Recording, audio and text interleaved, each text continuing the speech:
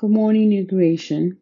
Our readings for today are Lamentations 5, Romans 13, and Psalm 125. After a lot of thoughts and reading all our passages, I decided to reflect on Psalms 125, verse 1 and 2.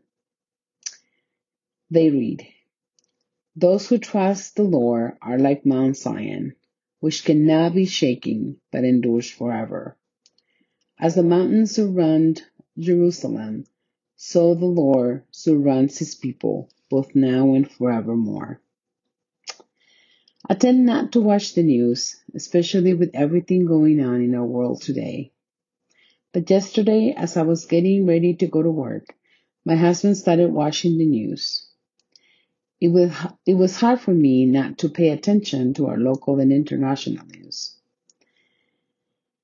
It was difficult not to think about the war and all the people losing their homes, leaving their family members behind to keep their kids safe.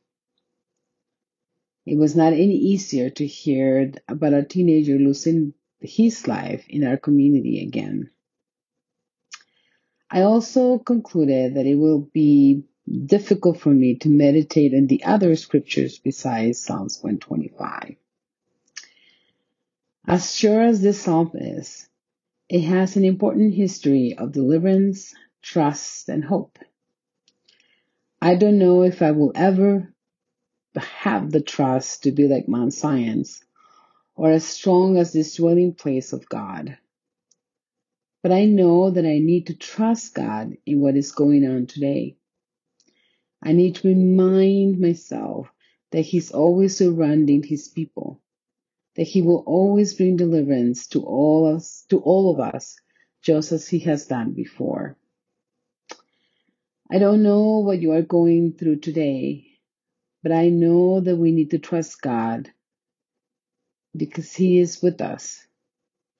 I pray that He gives us peace and joy, serenity and understanding.